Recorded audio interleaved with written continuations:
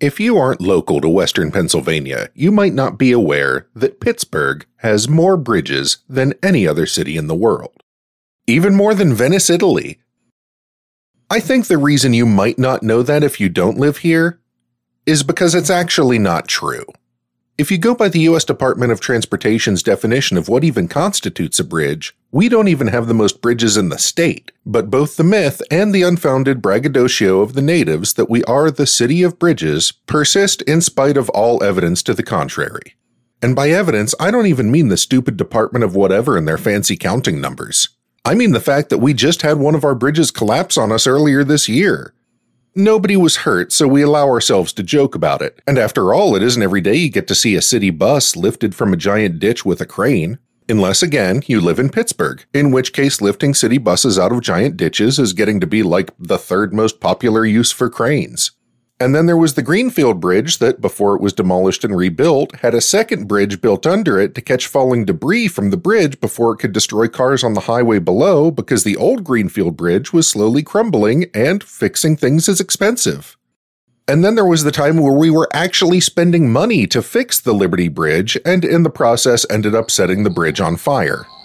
All this by way of saying that even when you're really good at it, and when you have the entire might of a nation's industry at your disposal, building a bridge is really hard. Today's film is, in its most simplistic terms, about how hard it is to build a bridge. Yes, it's also about war and colonialism, and duty, honor, survival, madness, but the bridge is right there in the title. Sometimes a title perfectly encapsulates the essence of the story, like Treasure Island or Dirty Dancing. That pretty much sums it up. There's an island, it's got treasure on it. There's dancing, it gets dirty. No huge surprises coming. This movie is not one of those movies. It may sound cut and dry from the title, but there is nothing simple or clear about the plot, the characters, or their motivations, or even what side of the conflict should have your empathy. Who's the bad guy? Is there a bad guy? If there isn't a bad guy, is there a good guy? The only thing I know for sure from watching this film is that if you have a crack troop of British military engineers with a possibly insane colonial narcissist leading them, who can build a wooden bridge in the jungle that will last for 600 years, can you send them to Pittsburgh, please? Our shit is actually falling apart up here. War is hell. People make films about it, and we love to talk about them. So remember General Yamashita's motto and be happy in your work. With a Marine veteran, a film critic, and a theater director, as we discuss director David Lean's first real foray into grand star-studded epics featuring Alec Guinness that snatch up Oscar statuettes like a cartoon cereal mascot, this time from 1957. The Bridge on the River Kwai.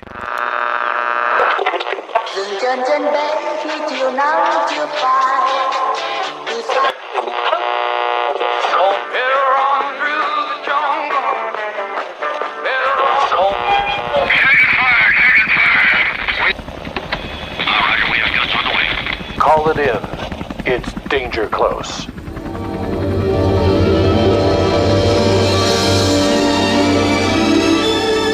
Welcome back to Danger Close, a war film podcast. My name is Dan, and I am here with my partners, Katie and Liam. And today we're here to talk about a very famous film by director David Lean, The Bridge on the River Kwai from 1957. I'm sure we'll all have a lot to say about the director and his films. And Katie's here to start us off with her mission briefing. This isn't our first David Lean, but it is generally considered the first of his epic films, and it went on to win Best Picture, Director, Actor, Adapted Screenplay, Cinematography, Film Editing, and Score. It was also nominated for Best Supporting Actor. It was met with huge critical acclaim for both its beautiful production values and the mesmerizing story that examined the reality of war from a different angle than most of them had at the time of its release. Critics and audiences loved the film from the first, and that still holds true today. While some of the characters are based on real people, and it has similarities to the situation in the POW camps of the time, it is not based on a true story. Pierre Boulle, who'd been a prisoner of war, used his own experiences to inform the novel, and ended up getting the screenwriting credit when it was actually Carl Foreman and Michael Wilson, both of whom had been blacklisted at the time, who wrote the screenplay. Bridge on the River Kwai focuses on three men, Colonel Saito, Shears, and most famously, Colonel Nicholson, as played by Alec Guinness. My introduction to Alec Guinness, that I remember at least, was as Obi-Wan Kenobi, which I think is generally our generation's introduction to Alec Guinness. So, what did you guys think of his performance in this? Dan? Yeah, I think you predicted very well what my experience would have been based on my age and generation. And indeed, Ben Kenobi is the first role I saw Alec Guinness play.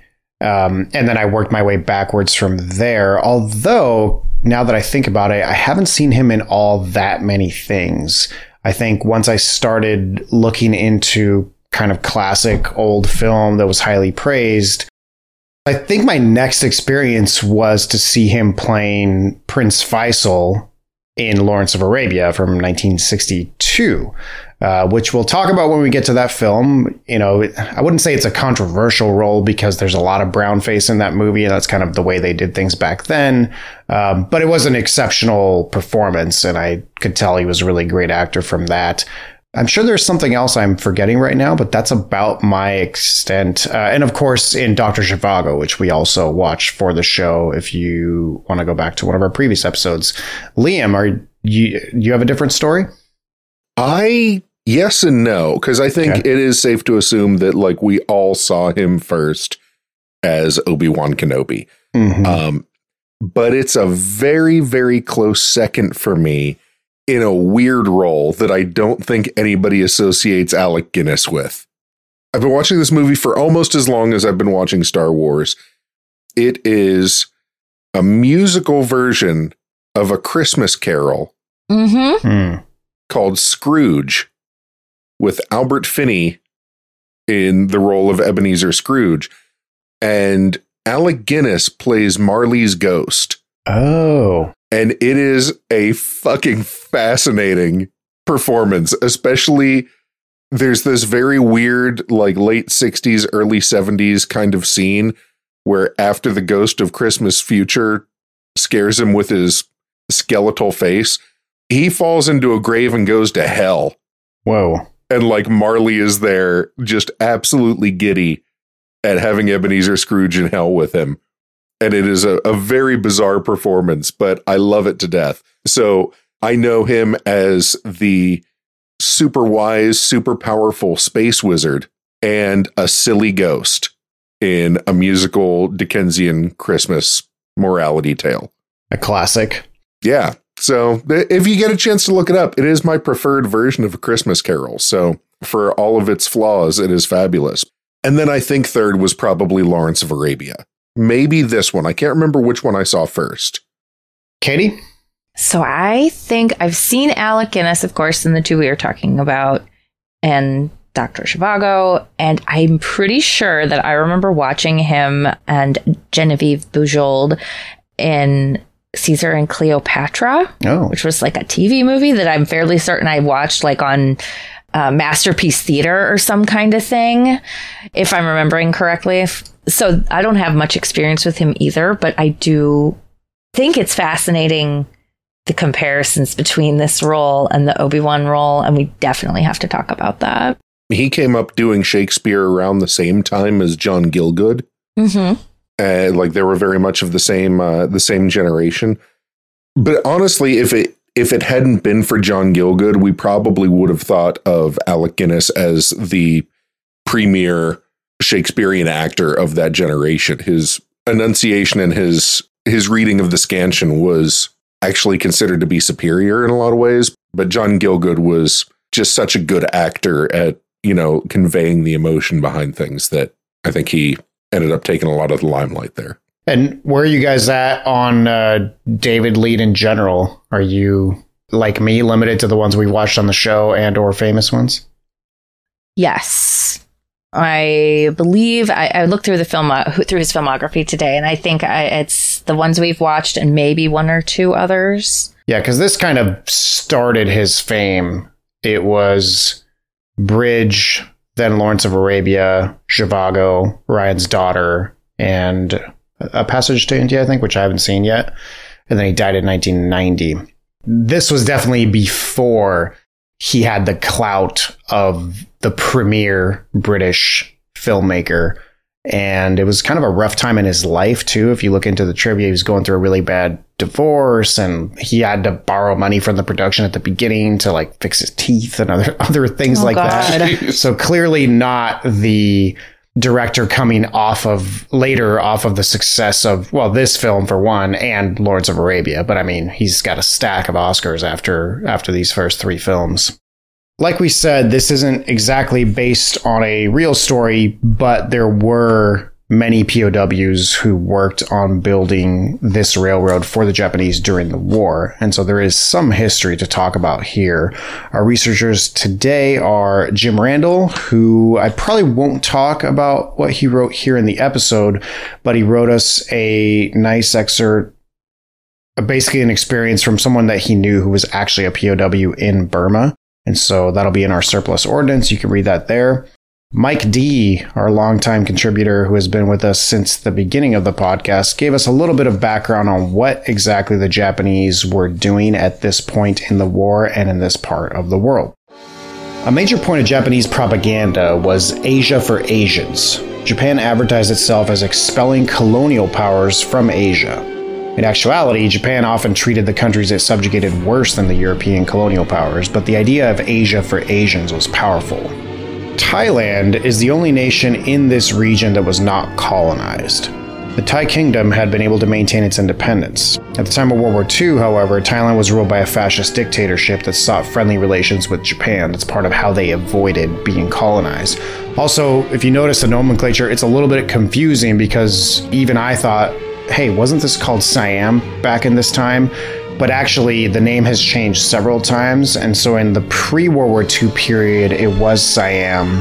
And then a fascist dictatorship took over during World War II, where they reverted it to Thailand. The land of the Thai comes from probably the Thai people in China, the free people of Thai. That's kind of where the name comes from. It reverted back to Siam for about a 3-year period, 3 or 4 years between the end of the war in 1949, when the name was officially changed back to the Kingdom of Thailand. Next to Thailand was Burma, what's known today as Myanmar. Burma was a British colony at this time. The Burmese independence movement invited the Japanese in and cooperated with the Japanese as an attempt to push the British colonial masters out. The British were using Burma as a path to supply the KMT, or Kuomintang, the nationalist Chinese controlled by Chiang Kai-shek in their war with Japan. They moved supplies to China over the Burma Road and via an air route called the Hump. Burma bordered British India. So this is part of a two-pronged strategy by the Japanese. The attack at Pearl Harbor to kind of disable the American Pacific Fleet, and then pushing westward towards India. But the problem with Japan was a lack of resources. They imported almost all of their oil. And so that's part of what pushed their imperialism during the war, is if they were not taking over all these other territories with resources, wood, oil, rubber, etc., they wouldn't have been able to continue pursuing the war. So that was a big part of the Japanese war effort. So as the Japanese invaded Southeast Asia, when they got to Singapore, which was under control of the British, they eventually overwhelmed the British, and General Percival there, who was in charge, actually officially surrendered to the Japanese. That's where the Japanese picked up probably the largest group of POWs. There was 85,000 soldiers that were mixed kind of Indian National Army, British troops and other Commonwealth forces, Australians, Dutch soldiers. The Japanese took prisoners from the Dutch East Indies.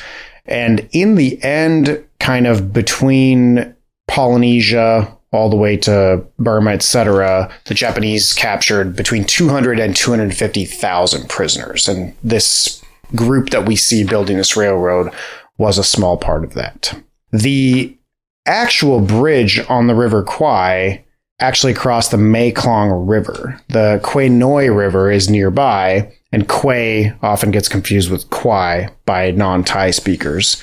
This film became so popular that the Thai government actually changed the name of this stretch of the river to Kwai just because they wanted the bridge, which is still there, to kind of match the name so that tourists would have a place to go. And it's still a popular attraction to this day. The original bridge was part of what the Allies called the Railway of Death because there was kind of forced marches to get the prisoners to this part of Burma in the first place, sometimes marching through the jungle for 17 days straight. Many, many prisoners died. As you know, the Japanese soldiers were already undersupplied and underfed. So you can imagine how, what the prisoners were able to eat. And we'll talk a little bit about the differences between real life and this story. But in real life, there was a wooden bridge that was constructed just to get equipment back and forth across the river while they were building the real bridge, which is built of concrete and steel. And that original bridge was similar in look to the bridge that we see in the film. So there is some real background to the look of the bridge in the film. And then the actual bridge, which was Bridge 277, still exists in this part of the world, and you can go see it. And there's lots of images online. Jim actually visited this part of Thailand about 10 years ago, and I'll put some of his pictures up in the Surplus Ordnance. So the film opens with a lot of wide shots of men building railroads in the jungle. And it, to a certain extent, feels like it's starting from this very large perspective that then dials in to a prisoner of war camp / work site where they are trying to build a bridge across the River Kwai. The first real character that we're introduced to is Shears. And did we ever find out his partner's name? The Australian guy who sadly bites it pretty early? I don't remember him having a name. Is he credited? While you guys are looking that up, I don't know if you recognize the name Percy Herbert. He played Grogan. He's the blonde guy with kind of a big bulbous nose. Yes. He eventually dresses in drag during the show towards the end. Yes. Okay. He's tall and wide, right? Yeah. And he was in Mutiny on the Bounty, the one with Marlon Brando. I kind of looked him up. He was a fucking POW for 4 years in one of these camps for real. And I'm like, Holy damn, shit. how is he not like the consultant? He seems to just kind of play this small bit part. It's an interesting bit part, though. He kind of gets to be his own little character because, I mean, there's a few who get these little bit parts, like Sexy Australian Guy. And I think they add a lot to it. And we're introduced to several of them kind of in the beginning. The film does a good job of laying out, like, here are our players in this, which is Shears. Do we ever find out what he is beyond what he actually is? Yeah, I do believe that the sort of scene where either he fesses up or he realizes they know the real story. I think they describe it in there, but I can't remember. He was enlisted. I remember that. Yeah, he's an enlisted man. He's definitely impersonating an officer. Yes. Look, I'm not a Navy commander. I'm not even an officer. Ooh. No, the whole thing's a fake. I'm just an ordinary swab jockey, second class. Ooh. This was like your average sailor who then ended up in a POW camp and in a condition to steal someone's identity. And so he did it. All part of an overarching theme, I think, that is trying to paint Shears as kind of a person of low morals and integrity.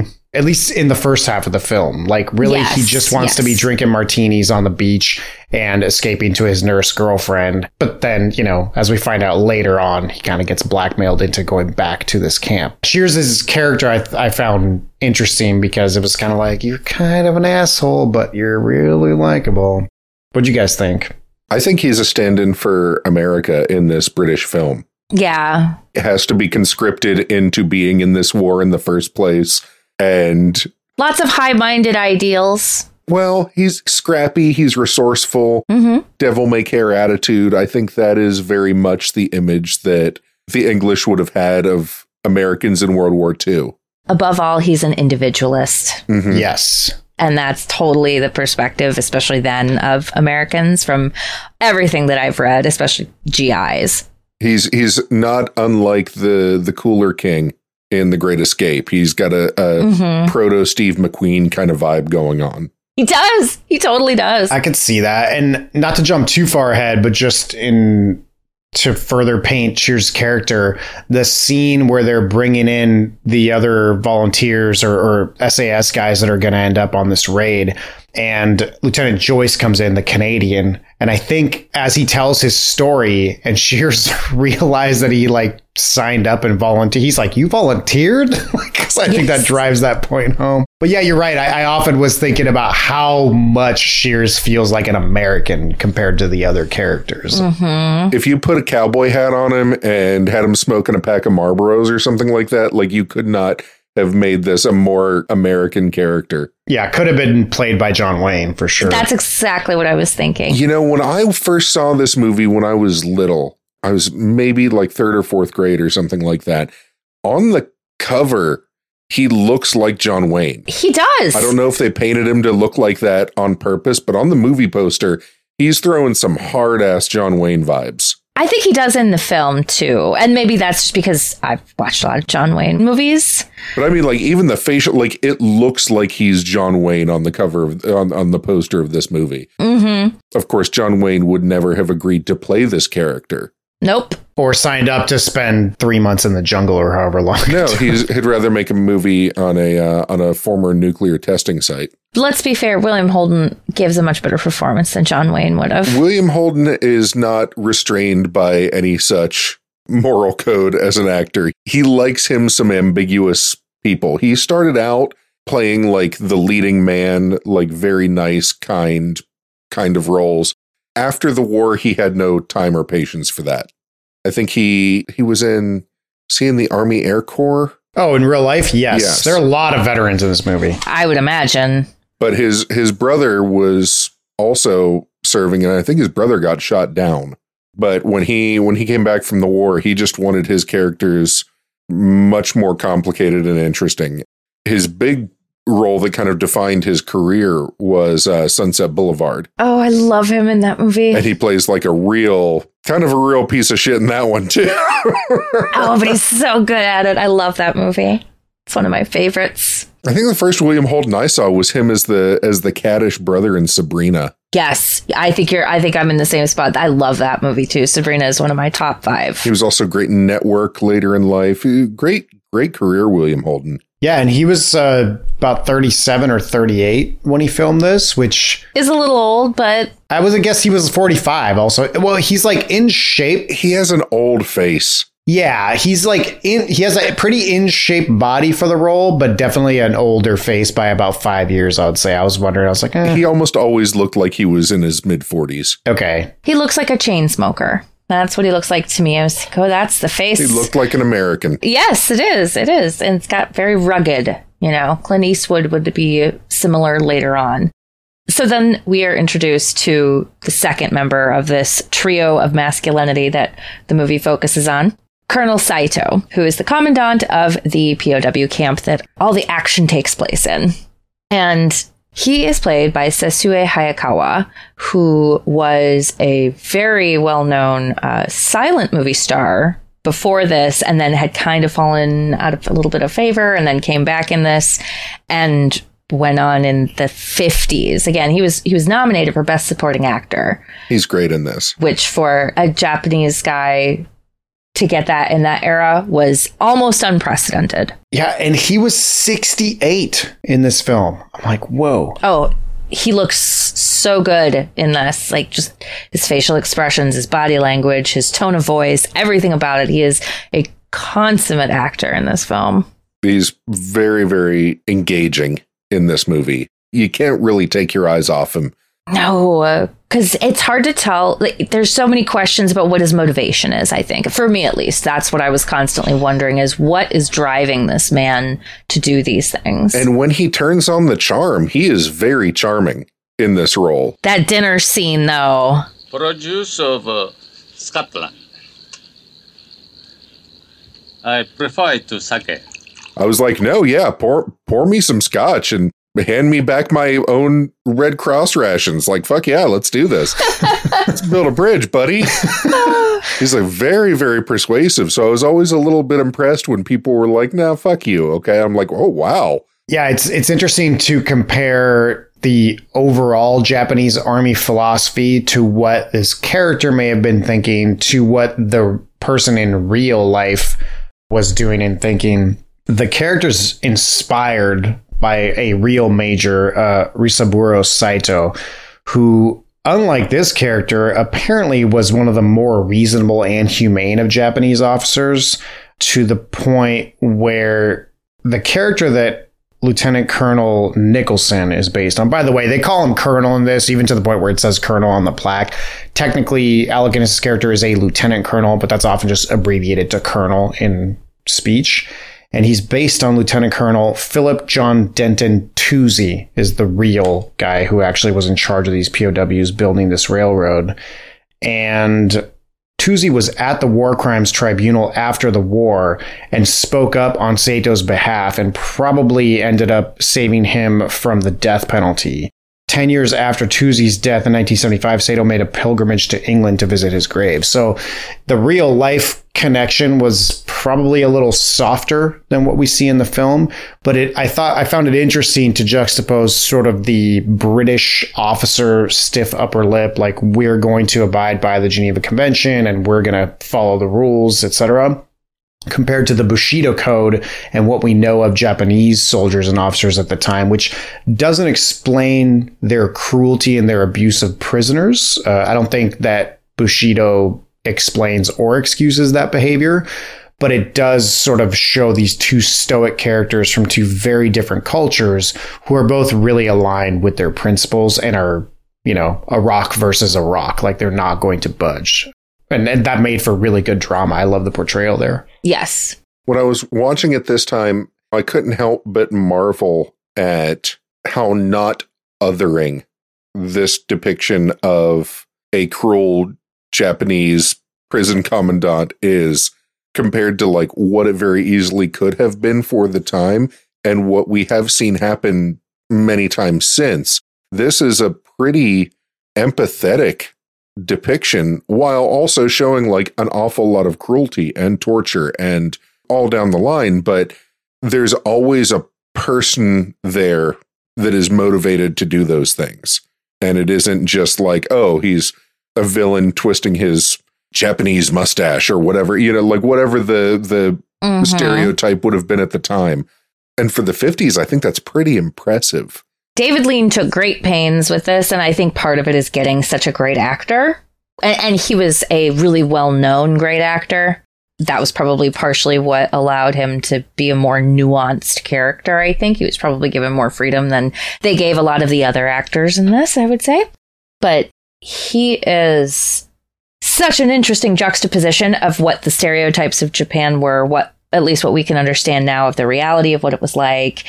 And he does such a great job of making all of that into a real person. He doesn't just kill everyone. He at least tries to make things work when he sees that there's an opportunity, which is better than a lot of what we hear about Japanese POW camps. And we'll get into the reality of those, I think, in a little bit here. But I think that's the most interesting aspect of Saito's character. And congrats to David Lean for facilitating that performance, I would say. Yeah, because certainly we're talking about a time 15 years after the real events where if you had wanted to paint the Japanese as these horrendous monsters, you would have been not only forgiven, but it might have actually been more accurate than this film. Like, this film tones down a lot of the torture and death and conditions of the camp and allows you to have this more nuanced, you know, character come up where you actually start to think like, oh yeah, what would it be like to run this camp for the Japanese and what was their culture like, etc. So yeah, like again, it's a time where he could have gotten away with doing a much brutal treatment. I don't know whether this film ended up being banned in Japan or whether they actually released it in the late 50s, because while certainly it keeps up with the real history somewhat, it's not a bad portrayal of the Japanese overall. It's understanding, which I found really interesting. Yeah, and I think a lot of that has to be informed by the novel. I haven't read the novel, but I think I might actually have to go back and read it because it seems so fascinating. Because Pierre Boulle based this on his experiences, and I believe he was in the prison camp that, Dan, you referenced earlier. Okay. So I think that's what was going on, and then he kind of made his own story out of it, fictionalized a lot of it. Blew up the bridge. Yes, exactly. I think that bleeds into the story, in addition to Lean making this something of a war allegory, I would say. And then we meet the final member of our trio, which is Lieutenant Colonel Nicholson, as we discussed, played by Alec Guinness, who comes in front of quite a large group of men, leading them as though he is in charge and everything is all good, except half of them don't have shoes, there's no weapons, and everyone's looking pretty down, followed by a small group of very injured men. But they're whistling. Yes, they're whistling. I actually, in my 7th grade history class, I got extra credit just on the teacher's whim because he came in whistling that and then said, "Does anybody know what that's originally from?" And I was the only person in the class that knew what that was from. The Colonel Bogey March. And this is why nobody wonders why Liam got beat up in middle school. You're like in the back like this. Nobody understood me. I mean, there were some good guesses. People named movies that has been in, you know, from Breakfast Club, Spaceballs, The Parent Trap even. But Yes. But yeah, it was originally from this movie. I mean, it's originally a song from 1914 World War I era. That's where it's originally from, but they then went on to use it in this, and that's what popularized it outside of England and the service, I think. Yeah, and if you look at the lyrics that the British added to the song in World War II, it's all about Hitler, Goering, and Goebbels' testicles or lack thereof, and it's pretty hilarious. Hitler has only got one ball. Goring has two, but very small. And they wanted to actually have the soldiers come in singing the words about Hitler only has one ball and Goering has two, but they're very small. So you can look them up. It's a pretty funny set of lyrics. You know, I can actually hear those lyrics to that song now that you said it. I was like, oh, yeah. No, it totally makes sense. But it got the kibosh for being too offensive. But essentially, you're getting the same thing in the whistling. If you were a person from that era and you were alive during World War II, you would remember those lyrics and know that they're basically giving the finger to the Axis in that entire scene. Even I didn't know that fact. I knew what the song was called, and I'd heard the song several times, of course, but that's definitely the attitude they are presenting. Everyone is marching very smartly. They're maintaining all of this discipline, and it's defiance. Mm-hmm. Yeah, and that's what really kicks the film off is when they arrive there and you see from a mile away the conflict coming between Saito and Nicholson about who's really in charge of these men. Right. And I don't want to be the actually guy in every scene because, again, this is not exactly based on real life, but just to color the original situation and the real life situation, most of the comments from POWs who were there were like, no one would have had the energy to sing cheerfully after 17 days marching through the jungle, during which like several of your mates have been shot and killed simply for not being able to walk anymore. Right. And everyone would have been beaten harshly for being that defiant in public. So, like, there's multiple reasons why in real life that would have never happened. No, but also it does remind me a little bit of the scene from Beau Geste when Markov makes them all laugh.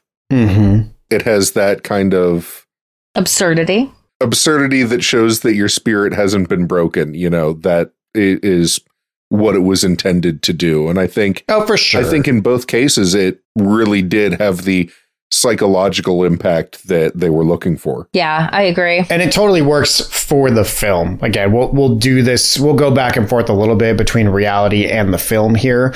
But I think, as you'll see a little bit later in some of David Lean's own comments and interviews with him, his whole attitude, which I think is the correct one, is not to make a film be like real life. It'll be A, too boring, and B, it's just not the way film structure works. And I think we all know how successful David Lean was. And so it makes sense to do things that are pointing something out to the audience using the medium of filmmaking and sound, etc.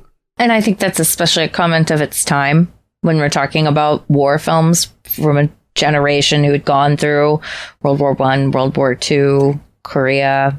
These are all things that affect the culture. And I think today's culture is very different in what we expect from our war movies and what we think would be good from them. Although this does feel very modern for the time. Jeez. It does. It's not quite a Vietnam era movie. Mm-hmm. You know what I mean? But it's like... It's got all the, like, slickness. Like, the cinematography. It has some of the building blocks and some of the cynicism and the moral ambiguity. There's a lot going on in this one. Yes. So, to give a brief rundown of what happens, because this film takes a couple of twists and turns.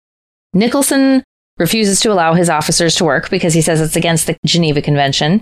Saito doesn't care, imprisons Nicholson in a hot box. In the oven, as they call it. The oven for, I think it's later intimated that it's like a month, or something like that, several weeks. Oh, wow. I didn't even realize it was that long. It's a long time. Shears escapes. Right. And makes it to that village. It's weeks at least. So Nicholson refuses to give in. And eventually Saito is pushed so hard because if he doesn't finish this bridge on the deadline, he has to kill himself, that he tries to reason with Nicholson. And it goes on so long. And there are several great scenes I think we'll get into. And eventually they're able to reach a compromise, and Nicholson, for reasons unknown, decides that he really gives a shit about this bridge, and he's gonna build the best damn bridge he could ever build. And that's where things start to get interesting. Well, he tells his men not to attempt escape. From the beginning, right? From the beginning, because they were ordered to surrender. So escaping would be considered a dereliction of duty, or some form of insubordination, like refusing to obey a direct order. I think that's one of the first signs for me that Nicholson is maybe not all there in logical thinking, because that's a big jump to make of like, well, just surrender because we don't want you all to die, versus if you escape and come back, you'll be court-martialed for escaping. Like, that seems like a not so good leap of logic to me. Yeah, I don't know if it's so much that as much as it follows Sato's reasoning that he gives him in his first speech, where he's like, you're in the middle of the jungle. So if you escape, you're basically committing suicide because you're either going to die in the jungle or we're going to shoot you. So like, that's not a good idea. You can see we don't have a fence here. And that makes sense. That makes sense. But that's not the reason. That's his like secondary reason. Right. You know, he's like, oh, and also you'll die trying to escape. But really, I mean, guys, we were ordered to surrender, so we should just surrender. And like, he won't even entertain it when Shears is like, yeah, but you might actually be worse here. He's like, yeah, but no, we're not doing that. Well, and here's the interesting thing, because when they arrive in the camp, Shears is literally robbing and burying dead bodies. It's just another Tuesday, and they are burying just another dude, probably their third one before lunch that day. Like, I don't know. Like, there's a lot of people die in this camp. Mm-hmm. Not a lot of people die in the camp anymore once Nicholson shows up. Right. Yes. And it's kind of like, he's insane, but it's also hard to argue with his results. If his goal was to get his men through this as still being British soldiers and alive. Oh, yeah, I agree. You know, like, I don't know. It's, you know, watching it this time, it was very interesting trying to figure out, because I always just assumed he was crazy, but he's also kind of good at it. He's kind of good at it. He's crafty. And alive is the most important part of that reasoning. And I think that you can see that in real interviews with officers who were there, but the death tolls were so high. So this is another thing, that the reality behind the real story and the background kind of informs a little bit of what's going on with the characters in the film, even though you don't see this. The conditions being so appalling, you know, dysentery and cholera just spreading like like wildfire. One of the POWs mentioned that the conditions were so atrocious and they had no medicine, no antiseptic, no alcohol, no anything. You could get hit with cholera in the morning, which would pretty much immediately give you diarrhea and dehydrate you even more than you already were, and be dead by midnight that day. So the conditions were truly atrocious. And so I think once this new group comes in to the camp and sees the conditions, the idea is, what do I have to do here if my main goal is to get my men to survive this ordeal? And I think the crazy part of it comes up later towards the end of the film, and we'll talk about that very famous scene. But here you can tell that Nicholson is telling his soldiers and his fellow officers two slightly different stories. At least this is my impression. To the soldiers, he's kind of saying, listen, we were ordered to surrender. Now we're POWs. I'm still in charge of you. I'm telling you we need to do what the Japanese tell us and follow the rules of the camp, build a bridge, etc., etc. To the other officers, and he has a very famous scene where they, in a very quick conversation that Nicholson has with Major Clipton, the medical officer, he kind of explains a major theme of the film and his perspective. Take a good look, Clipton. One day the war will be over. I hope that the people who use this bridge in years to come will remember how it was built and who built it. Not a gang of slaves, but soldiers, British soldiers, Clipton, even in captivity. And that's our guy, Lord Egbert from the Vikings. Oh, yeah. Rearing his ugly head again, plays the medical officer. I didn't realize, but he looked familiar. And so the point is that he has to give his men something to live for. You know, the hopes that they get a little bit bigger rice ration tomorrow or that they might see their wives again is not enough to keep you going when you're getting 1,000 calories a day. There's oppressive heat, sun, bugs, mud, monsoons. You're working 12 plus hours a day, getting maybe 2 hours of sleep, and then being made to do it again while malnourished, while having dysentery, all that stuff, like atrocious conditions.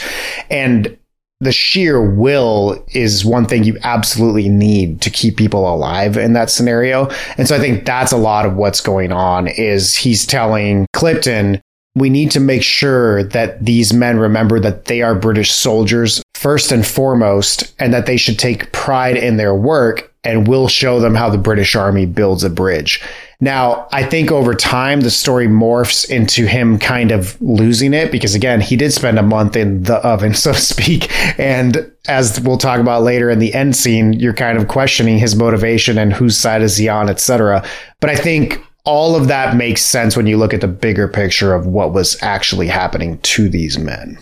You know, and it's interesting that it seems on first glance and probably second, third, and fourth glance that there is some hard classism at play in his protest, in that it's not that he doesn't want his men to work, it's that he doesn't want the officers to work because that is not their function, that is beneath them, that is using them poorly. Yes. And it's weird if you look at it in that perspective, how much the enlisted men are on board with this plan. And Saito makes an awful lot of sense in being like, no, fuck you, you work too.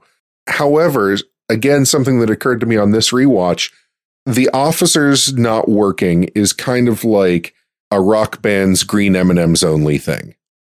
I'm not disagreeing, but I'm interested to hear more. You put a stupid thing in your contract clause. Mm-hmm. Not because you're a big shot and you can do that, but it is so that, hey, if they fulfilled the obligation of my contract to have exactly 304 green M&Ms only in a bowl in my dressing room, then I'm also pretty sure that I'm not going to get electrocuted by this microphone when I touch it. Right. You put that in so that you can be reasonably certain that they covered the rest of the shit that they're supposed to do. Now, again, sometimes people take this in insane ways, but that's its basic function. That's the green M&M's function. It makes sense. And this is kind of like that in that I don't actually give a shit if you're making my officers work. We can work. We're people. We can do it. However, if we're not following the Geneva Convention on this basic, stupid, simple thing, then what else are we going to have to accept after that? And it's that lack of compromise that makes sense in this kind of condition. That's a good theory, Liam. I don't know. I haven't read any of the articles of the Geneva Convention for myself in a long time. They do make you read it at some point when you're in the military, just in case you're ever captured, so that you're, able to know the basics. It's kind of like the Bill of Rights for Americans. Like, you should know the basic points of it. My guess from watching the film and in thinking about it was just that officers have their role, and maintaining good order and discipline, especially in this situation, is what is going to keep their men alive. So just as much as you need men working picks, digging dirt and moving it, you need officers to be in charge of them, keeping an eye on their well-being and health, all those other things that come along with that middle management, is actually needed for, especially in an extreme situation like this. And so to not have his officers get injured from manual labor and be knocked out and sent to the hospital when there's very few of them probably compared to the enlisted men is probably part of that equation. I mean, in the end, the Japanese did not sign on to the Geneva Convention during this time period.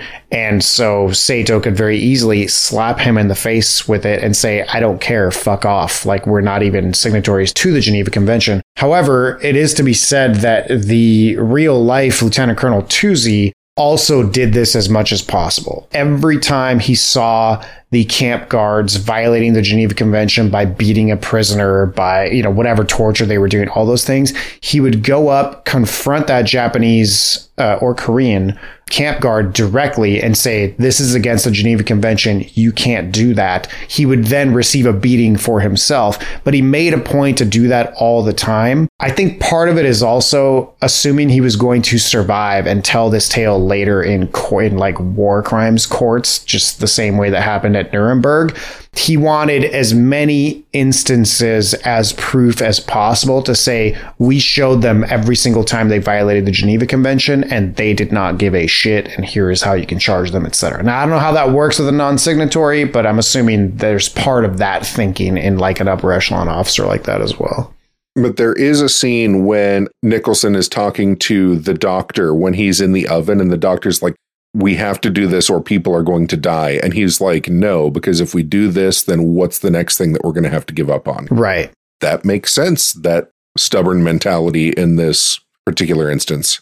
Yes, because it does end up winning him the day. Well, and then losing him the day because of his own weird obsessions. But I was wondering while I was watching it what you guys were going to say about this. Is his course of action the correct one in this situation? Is it important to hold to your principles, or do you try to compromise, acquiesce? Saito brings him in and tries to get him to... I have been thinking the matter over and decided to put measures above administrative duties. I don't compromise. I would have either given in right away because I'm a wimp, or I would have held out as long as Alec Guinness did. I don't do the middle ground thing. You gave, you'll give more. Yes. You know what I mean? Like that was the first crack, and that's when he's like, no, he's going to lose this one. But is the choice to allow the threat of the men in the hospital being forced to go and die for the labor? Because I do want to say that I think Saito really tries to put off the blame for this. He's like, this is your fault. You're the one choosing by not giving in to me. It's your fault that these men are dying. And that I don't agree with. It's like, well, what is that? That's not gaslighting. What is it in a toxic relationship when it's like, look what you made me do to you? Is there a word for that? There is. It's manipulation, I guess. It's all a type of manipulation, but like this one, it's a specific thing. It's actually an acronym called DARVO, which is deny, attack, reverse victim, and defender. This is part of that process of saying, well, you're the one who's doing this to them. It just depends on who they're qualifying as the victim. I see that a lot in film, and every time I hear it, I'm like, I'm not convinced by your logic here. I'm still not the one who's choosing to do the violent XYZ that you're proposing. Yeah, I mean, clearly both characters are sticking to some set of principles that they have. Mm-hmm. The question and the thing that is kind of not explicitly written out in the film is is Nicholson's driving principle to have as few men die as possible? Because if it is, then to me, any action you take really is justified, whether it's sticking to your guns or whether it's compromising. I think that if your goal is in 3 years or whenever the war is over, you want to be able to look back and say, you know what, X number of my men died, but I saved as many as possible, then it doesn't really matter. You know, if it's just a matter of stiff upper lip, this is the Geneva Convention and I'm a British officer, blah, blah, blah, then that is something I can A, get behind less, and B, is less inspiring and you know, more straightforward. And I think there's a little more to this film and its characters than that. That's my opinion. I think that's why he won the Oscar for it, because it is so difficult to nail down what his motivations are from moment to moment. The ambiguity. I agree. That's what I was thinking. He's like playing all of those intentions in many disparate directions, and he's playing them all as hard as he can. It's really interesting to watch. It's a great performance. To the detriment of his relationship with David Lean, for sure. Who was it that Lean wanted to cast instead of Guinness? At least 2 other people. Alec Guinness was choice number 3. And it wasn't Lean's choice number 3. It was somebody else's choice number 3 that was forced on Lean. Probably Spiegel. Yeah, Sam Spiegel is a producer who had opinions with a capital O. Yeah, I don't think you got to overrule him very often. But they figured it out, and then they made Lawrence of Arabia together, so there's that. Right? He's in a lot of David Lean movies. They figured out their differences. Charles Laughton. Oh, shit. I mean, that would have been good. But he was a very, very different actor than Guinness. And also exceedingly fat. That was one of the issues, is they did not think that he would be able to lose enough weight to be convincing as a POW, versus Alec Guinness being already a smaller framed actor would have been easier to work with. Yeah, he's I love Charles Laughton, but Charles Laughton in this era was old and spent most of his career being very big. Mm-hmm. Charles Laughton was announced as the star, but decided he couldn't handle the heat of Ceylon and withdrew. Among the actors considered as replacements were Ronald Colman, Noel Coward, Sir Ralph Richardson, Ray Milland, James Mason, and Sir Anthony Quayle. Oh man, Ronald Colman would have been really good. Mm-hmm. Not Alec Guinness good, but it is one of those times when you I could kind of see that. Mm-hmm. For an actor of his period, he can bring some remarkable understatement to a performance. Yeah, I mean, I think in the end, the genius of Alec Guinness's performance is shown in the fact that by the end of the film, where you're kind of questioning his sanity because he's trying to figure out what's happening with the bridge and sabotage, etc. Oh, the bridge. Who's trying to blow up my bridge? And you're like, did Alec Guinness go crazy filming this movie? Or is this just the character? Like, you know what I mean? It's so convincing a performance that it's hard to parse out what is actually happening and if he's actually insane. I mean, I guess not the actor, but just the character. Like, yeah, it's pretty exceptional. Yeah, and I read the New York Times review at the time this was released, and a couple of other reviews, of course, and there was confusion about whether or not it's purposeful that Nicholson falls on the plunger at the end or not. Like whether or not he intends it or whether he doesn't. Like at the time it was considered ambiguous, whereas now it is not considered ambiguous from the more current reviews and retrospectives that I read about this. Interesting. I still think it's pretty goddamn ambiguous. I think he would have pressed the plunger on purpose had he got there, but I don't think that he meant to press it by falling on it. You know what I mean? By dying on it. Yeah. Yeah. I mean, not to skip ahead, but we have. Yeah, I'm on board with Liam. I think that's exactly what's happening. But that's also, that ambiguity is reinforced by the editing and the way the shots are done. Mm-hmm. I think if you were seeing a more sort of 3/4 bird's eye view of that beach or that little section of beach with Alec Guinness, and you could kind of see the geography around him, where he stumbled, what he was looking at, etc., and they shot that all in one shot, I think it could be less ambiguous as to whether it was an accident that he fell on it or not. But the choice to cut there and show it from a totally different angle, whether that was the intention or not, probably it was, I think leaves the ambiguity there. Yeah, I think it's intentional, very intentional, especially based on where they position the camera. The ambiguity is intentional, not him falling on it. Yes, the ambiguity of the film is intentional, correct. Because how they place the camera is very disorienting for the audience. And that's the biggest clue in my mind, because it goes from being a fairly straight on shot of him saying the line. And then I think he turns around and the mortar round goes off next to him. And then all of a sudden the camera is in a completely different spot and he's turning around all like, nah, looking like something out of Reanimator. Got some shrapnel in the head, I think. Yeah, and it's hard to know, like, where is he injured? Like, what's going on? And there's a lot of ambiguity about that, too. It's not like he has an obvious bullet wound, his head. No, but I think he has some blood in his hair and on his scalp that made me think that he took a shard to the head. Yep, or something, obviously something happened.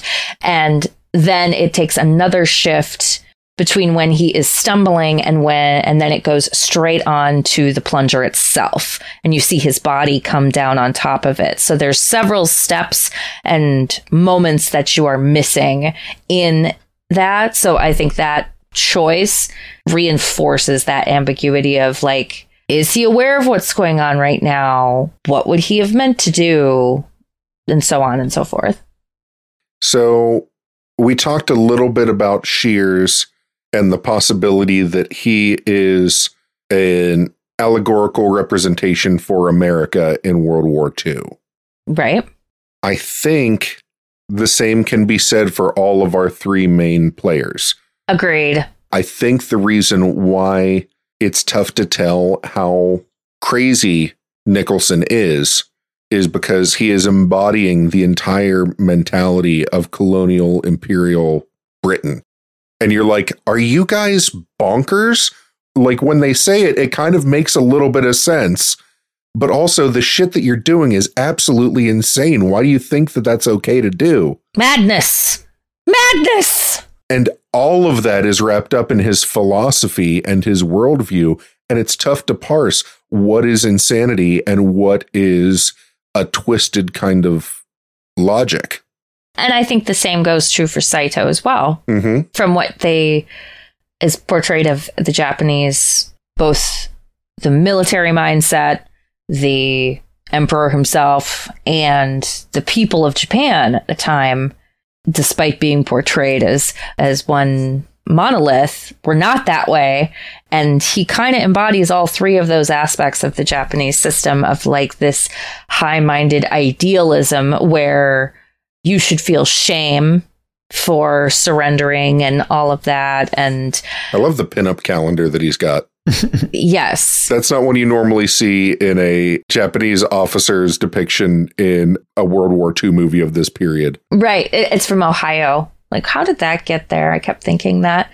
But Saito he's just this bundle of contradictions. And, he's talking about the Bushido Code in one scene and then going to London Polytechnic in the next. There's so much going on with all three of those characters that feels like more than just one actual individual would be. Yeah, that's interesting. It does make me want to read more about Japanese military culture at the time, because I've read a lot about the end result of what the Japanese did, atrocities towards civilians in the Philippines and China. Yeah, in Manchuria, the massacres that happened there.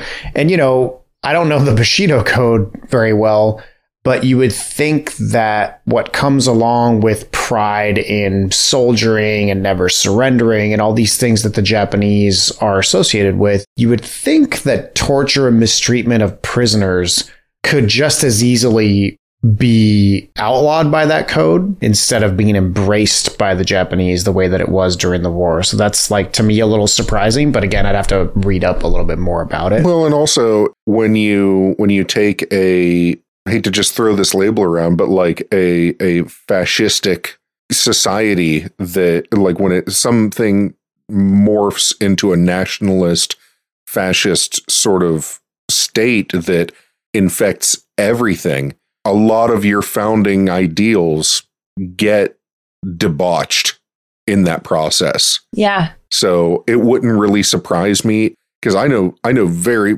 very little about Bushido, but it wouldn't surprise me if it did address that in some way that was like, oh no, don't torture your prisoners. But somewhere in there, it also says surrendering is shame. And yeah, once someone surrenders, they are not to be treated like a human. I mean, I don't. Yeah, I mean, or just like for yourself, surrendering is shame. So when you see that in others, you treat them with the same derision that you would treat I would kill myself before surrendering. Right. You should already be dead. So you should have killed yourself as well. Mm-hmm. And so there is punishment for not doing the thing you were supposed to do. And everything gets heightened when you're in that kind of nationalist situation, mm-hmm. in the same way that it was in Germany, where Aryan blood and all the goddamn nonsense that they perpetuated just on that kind of like, this is how a man should behave and this is what the ideal human is and all that stuff. Like Japan certainly had their own version of that in that time frame, and I think it just becomes completely distorted to the most toxic version of that culture when you are in a fascist environment. I would be willing to bet the same happens in most extreme fascist environments. So I was just doing research on YouTube and looking up making of stuff. And I think we can switch to cinematography here and just filmmaking and talk a little bit about David Lean's sort of attitude towards filmmaking, because you see the end result of it, but it's nice to hear it from the horse's mouth, which you'll now hear from my mouth. But this is from an interview with Charles Reynolds interviewing David Lean. I'm not sure if this is written or audio. I'll try and look it up. And if I find a clip, I will put it in here for you guys. So these are 4 points on his epic style. Number 1, make sure to use enough of each shot. Make it as wide as possible. Put as much information on the screen as you possibly can. And then he says that as he's doing that, he thinks to himself, what is the audience supposed to see? This dog walking across the road, the prisoners walking across the berm while Shears is burying a body in the foreground. Like, you're thinking about all of the elements in the scene and what you're trying to illustrate. Each shot must be held long enough to tell its story and then make room for the rest. 2, Liam will love this one. Avoid unmotivated camera moves. Boom. My guy.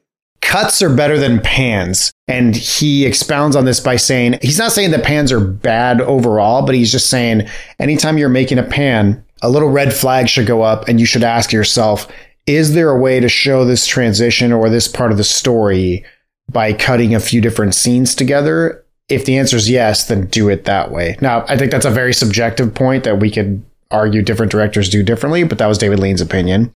3, give depth to the shots. Include foreground and background elements. So you see this a lot when you can tell that the principal point of the shot is to show Alec Guinness leaning over the side of the bridge, but it's like one of the stanchions of the bridge is visible in the foreground, and you can see the river and the trees in the background. And again, I described the POWs earlier. There's lots of different moments like that.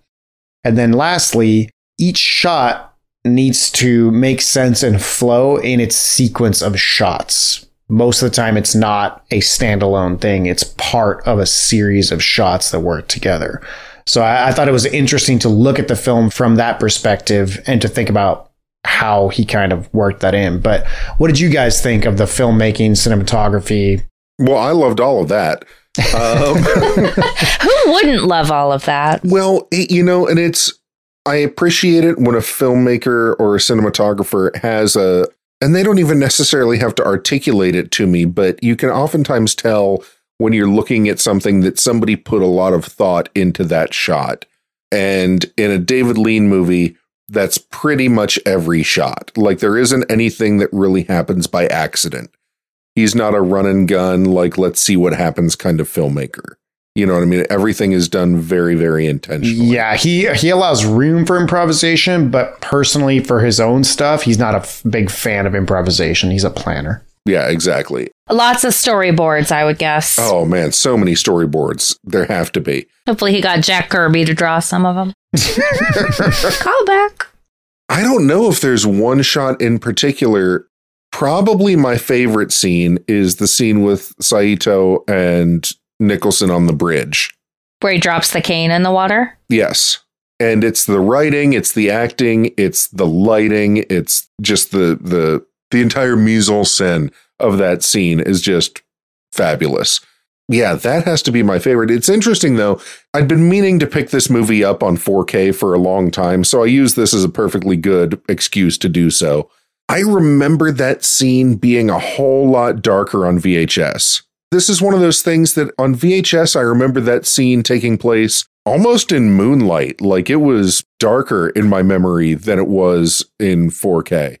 And I wonder if it's kind of like the 7 effect, where like when they upgraded it to DVD and Blu-ray and things like that, like everything in the movie 7 just looks brighter now. And it doesn't have that fucking dirty ass VHS look anymore. But in this, I kind of liked it. I thought it had a nice like golden hour kind of glow to that whole sequence. I also thought it dulled the effects of the day for night that they do when they are in the scenes. There's a lot of day for night in this movie. Yeah. And some climactic key points, too. Yeah, it was my least favorite part of the film. In particular, the scenes where they're getting set up with the raft and going down river. Mm-hmm. I was shocked at how good that looks, because as an avid bad movie watcher, let me tell you, people still use day for night way more often than they ever should. So I've seen a lot of crappy versions of it. And I was like, this is actually pretty good. I would believe this is strong moonlight, is how well they pull it off in this. Well, and in old black and white movies, like Day for Night, you just kind of have to suspend your disbelief and just say, oh, that's some really bright moonlight. Yep. Like, that's just because that's what most of them did. You know, there are times it's really difficult to tell what time it is. And so that's why in an old 1940s movie, you'll have a scene like that. And the first line of dialogue will be like, oh, God, what time is it? It's 3 a.m. What are you doing here? Exactly. No, it's like if you ever watch The Philadelphia Story, fucking so many scenes in that movie where people are like, what time is it? Oh, it's after 12. Wow. So it didn't bother me that much, but it was some pretty... It wasn't like Mad Max Fury Road level where it's like they're still squinting because it's actually sunlight out and they just put a blue filter over it. But it's up there. Well, that wasn't supposed to be night. That was just supposed to be cloudy. No, I think that was supposed to be night at that point. I mean, one of the weird things to me, and for whatever reason, it did stick out to me in this film more than in others, like Lawrence of Arabia, which was only made, 4 years later. I thought the day for night scenes in the desert worked a lot better. It's probably because there's a lot less going on in the desert. It's really hard with clouds and the jungle and all the color that comes out of that. You can filter it however you want. And lots of movement. Yeah, but in reality, us humans in low light environments, we actually don't see color. So it actually makes more sense in a black and white film to film day for night because it's all in black and white anyways. And yeah, I get that there are chromatic differences in that black, possibly with the different lighting. But in this, I think a lot of it is the color that comes out. Is even in moonlight, I don't think you would see that much color in the jungle. I think that the filmmaking, which of course Lean was not on his own in making the stylistic choices in this film, the cinematography by Jack Hildyard, the film editing by Peter Taylor are so integral to making all of this work. It's obvious that David Lean had a very specific vision for how he wanted this film to come out, and hearing those notes about it is kind of reassuring, because this movie feels like something where every choice is purposeful. I will say that for every David Lean movie I've ever seen, it's every choice matters and they are all considered and thought through. Maybe not to the level of like Stanley Kubrick turning the cans in the pantry scene in The Shining thought through, but I would say that's probably a good thing. Not naming his palm trees just outside London. Yeah, that's probably a good thing on David Lean's part. This one feels so kind of perfectly choreographed between director, cinematographer, editor, and the script, because it all flows so well. One of my criticisms of this movie, which we really haven't had too many of, I feel like David Lean is really a little too invested sometimes in his traveling scenes and in giving a lot of background Because I can see the purpose of those scenes from a mile away. The most egregious ones, I think, in this film are when Shears and co. are traveling from where they're having the Mai Tais. Where that base is. Yeah. So when they're traveling from there through the jungle, there's a good 3-4 minutes of them like beating through various kinds of brush and looking exasperated and frustrated and just pulling faces. And I'm like, I get what you're doing here, man, but this is at a certain point, it begins to feel masturbatory. And that's just how it felt to me. Or like the scene with Jack Hawkins when he's been shot in the foot, right? Oh, God. And you see him there struggling with his non-girlfriend. But then up on the ridge, you see everybody else is walking on the ridge. And it's a beautiful shot. It is. It's gorgeous. A great shot and I love it. However, it cuts from there to them taking a break in a clearing.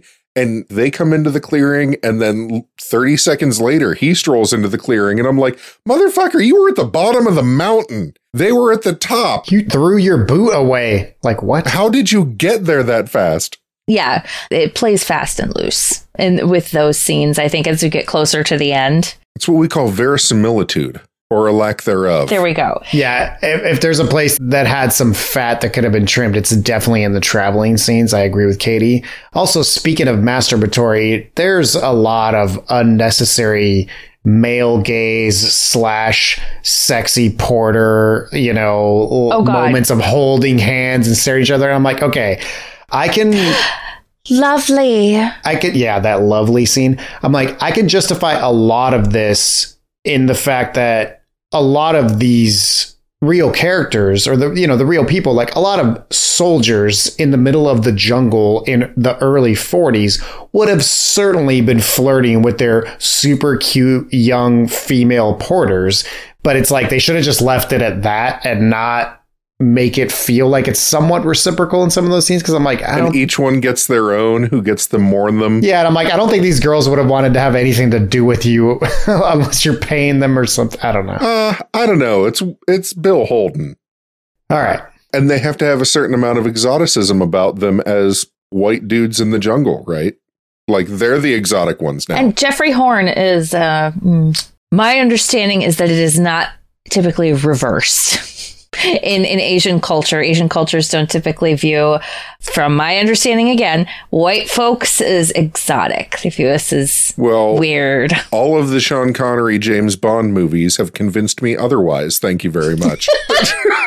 I agree. That was the most frustrating part of the movie for me. Feminism does not exist in this world. No, David Lean does not include that in his movies generally. It's something that, I was watching this movie and I had this weird thought that I was like, if this is an accurate depiction of the societal dynamics of the World War II era, all men are exclusively looking to bone and all women are exclusively looking to be boned. No. All women are exclusively looking for a man to care for.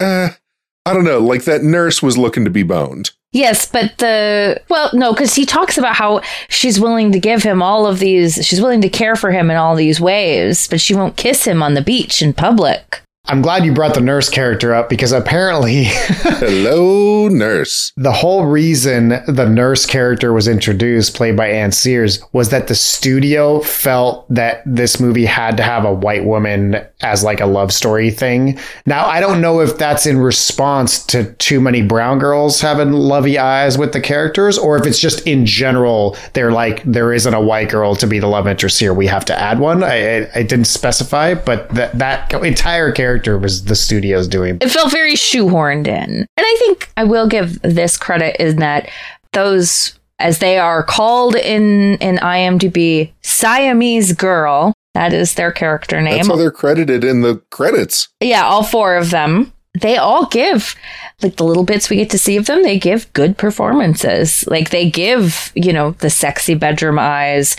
And there are those few moments, especially near the end, where Joyce and Shears are leaving them and they have these facial expressions that really feel genuine. And whether or not that's accurate, which I would guess probably not, it does speak to those women's skills at portraying the kind of role that David Lean was wanting from them. And they all looked with stern consternation at Jack Hawkins at the end when he blew up their boyfriends. Yeah. Yes, they did. The one other thing I really did want to mention about this that I found weird and very noticeable is how this is so obviously not filmed in Thailand. Because everybody who's in, I mean, because this was filmed in what's now called Sri Lanka, then called Ceylon, and the folks there have a very different complexion than Thai folks. So it was very jarring how they had, like, the four Siamese girls are obviously supposed to be portrayed. They have a more traditional Thai looking. Yeah, guessing from their last name, I would guess that they're either Thai or Indonesian. That's what I thought too. I was like, oh, that's interesting that they're choosing to make this distinction.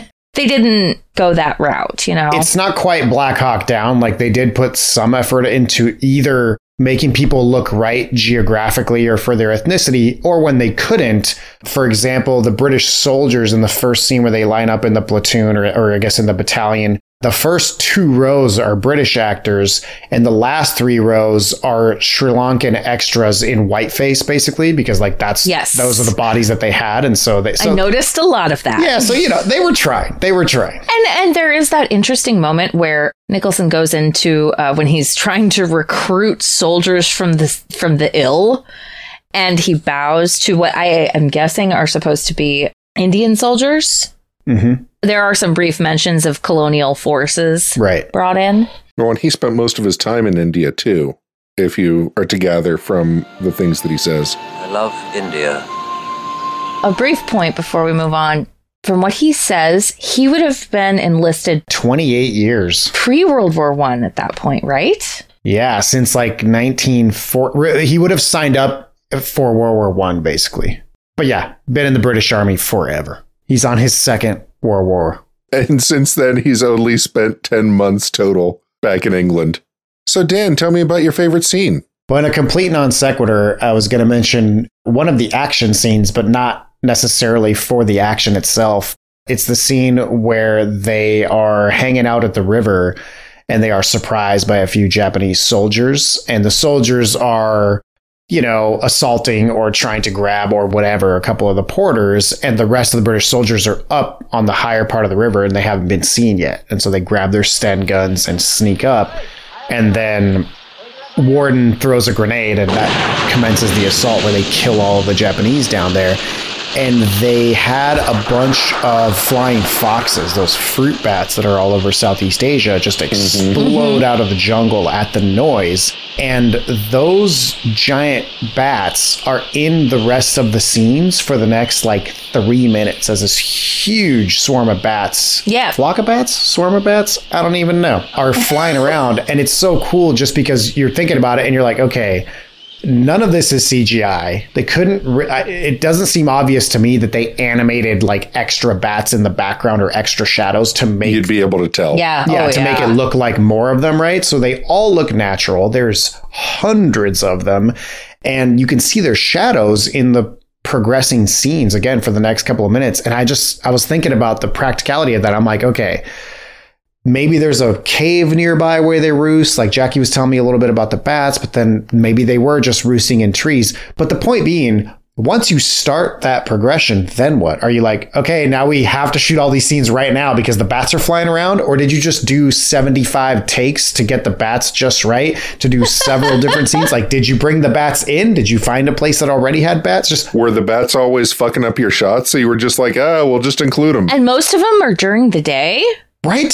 So that feels like it also would have taken a lot of effort. But I thought the same thing with all the bats, because as I was watching, I was like, David Lean must have been really interested in these bats, because it's not just those scenes. There's also a couple scenes of just the bats flying in and landing on stuff or just shown perching on things. I was like, I don't know why we're looking at these bats so much, my dude. I mean, the one thing as a filmmaker that I think is nice is their size, because from a long distance, it's extremely clear that they are indeed bats, as opposed to using much smaller bats. It would take a lot of them, or, it might be ambiguous. You're like, are they birds? Are they bats? Because they're 3 or 4 feet long. They're huge. Yeah, they're gigantic. I thought that was brilliantly done. And I kept thinking about the practical repercussions behind that and thinking like how much the crew must have hated this decision to do all these shots with the bats. Well, it's probably part of what won it the Oscar, honestly. That's a kind of shot that you didn't normally get in movies like this in the 50s. And it still holds up today because it's obviously a shot of actual giant bats swarming. Yeah, and that was one of the things I think that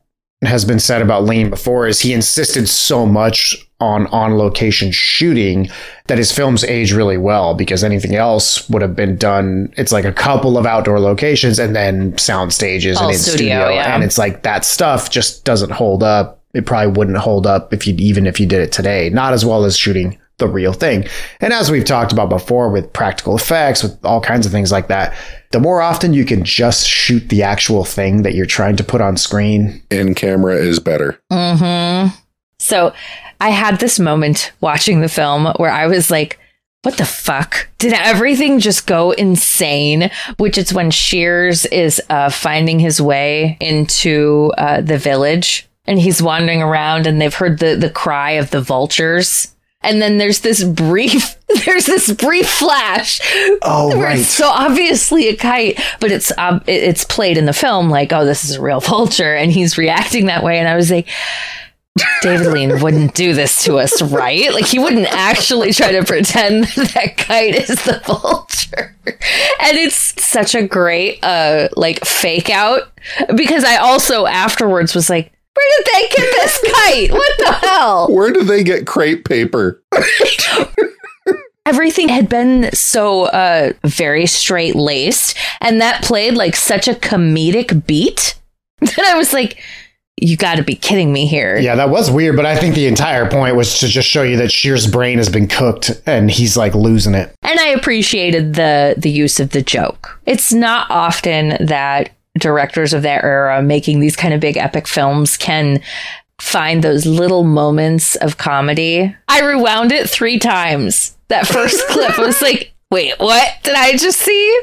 Oh, that was, I think, my favorite scene in the movie. Can we talk about the score for a minute? Because it's iconic and it's Oscar winning. Here's my question. Do you think that the whistling is what won it? Yes. Okay. I think it was an earworm that people couldn't get rid of. I still can't get rid of it. I agree. That being said, 2 things occurred to me. One is this has a very similar sort of ending music to A Bridge Too Far, where it's horrible, depressing, desolate, and then it comes in with the cheerful music. And I was curious as to if you hated it this time like you hated it in A Bridge Too Far, Katie. Or do you think that if they were trying to do the same thing, did this one just stick the landing better than that one? I was less irritated with it. My immediate reaction to it was less irritation. I think it felt more purposeful. It pulls it off better because it had those other previous moments that just didn't work for me in A Bridge Too Far. Yeah, I mean, should be said in the background that this score was produced from beginning to end in less than a month, because the deadline to get it in for the Oscars was December 31st. And at the beginning of December, they did not have a score yet. So Jesus. Sir Malcolm Arnold, who composed the score, did it in 10 days. And I think that was part of why he got the Oscar, is just how fast he put together a very good, or at minimum decent score for this film. He is a Roger Corman of scores, apparently. Yeah, except Roger Scorman, more like. Yes! And he did build it around that whistle. So that main march that he plays that comes up with the drums, clearly he built it around the Colonel Bogey march. And I think that's part of what Katie's feeling is, where it didn't annoy her as much. And I'm like, yeah, because it has a connection to the real world of the film.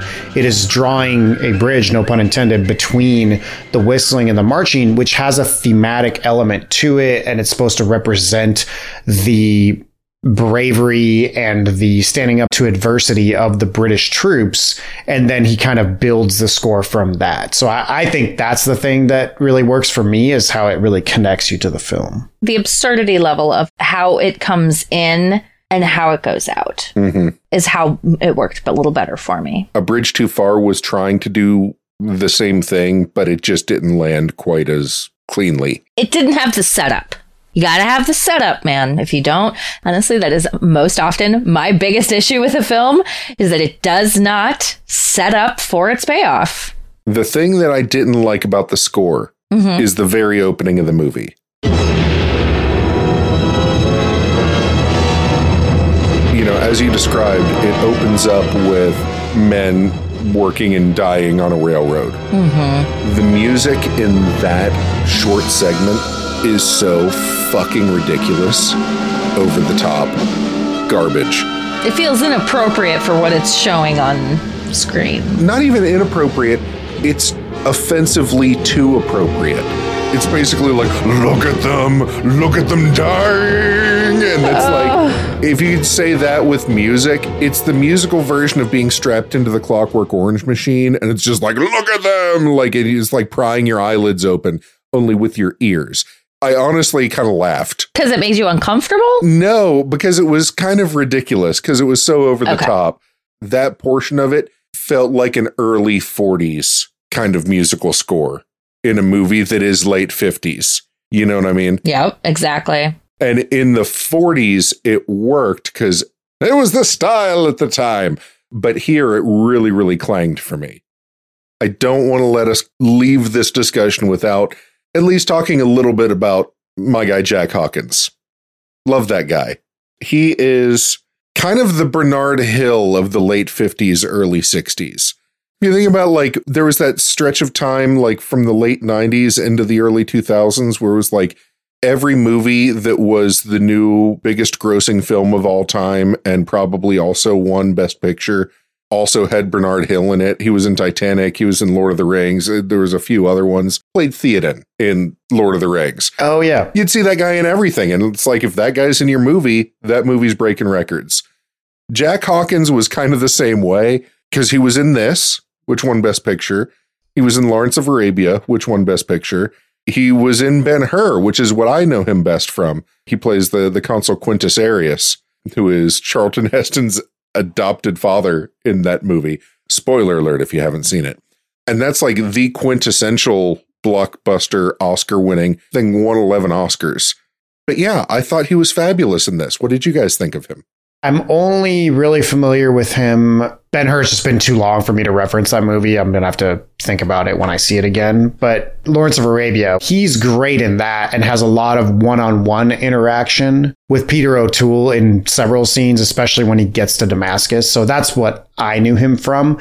And yeah, he's a very, very good balance, I think, of sort of a little bit of that dramatic, what can look like overacting to modern eyes in certain scenes.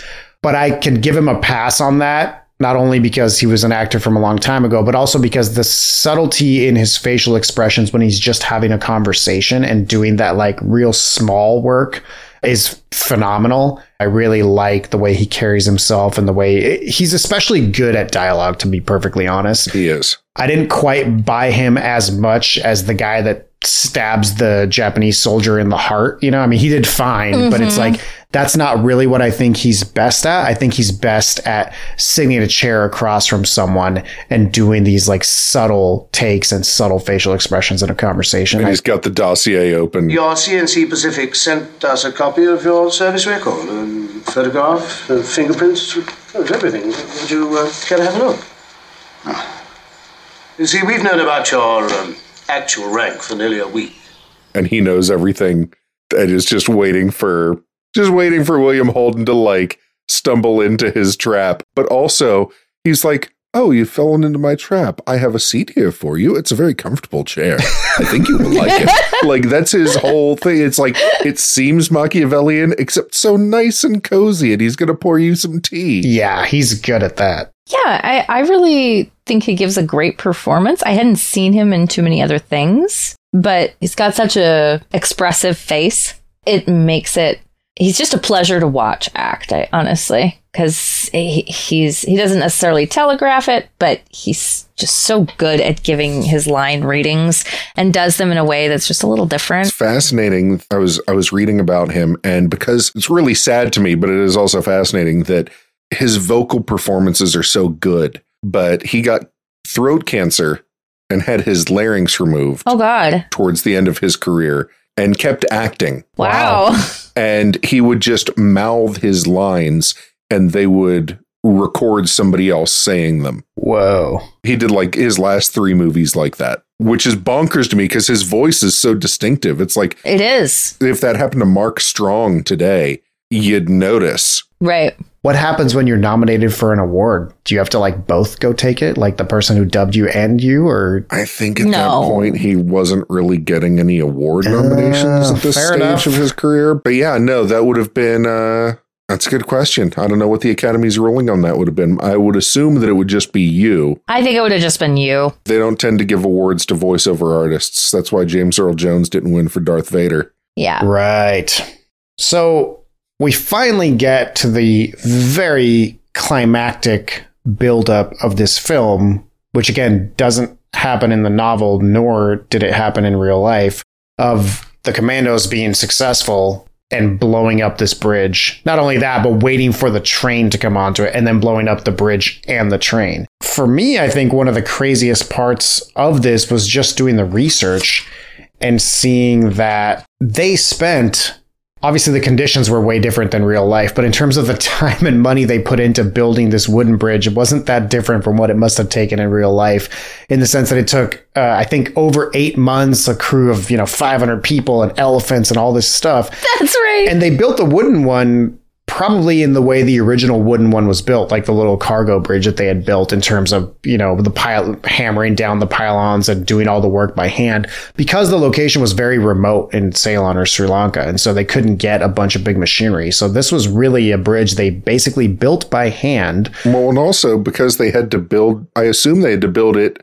during production because there are many scenes when the bridge is not completed. So you can't just have this bridge hanging out there. That's a good point. In today's money, it took them about $1 million to build that bridge.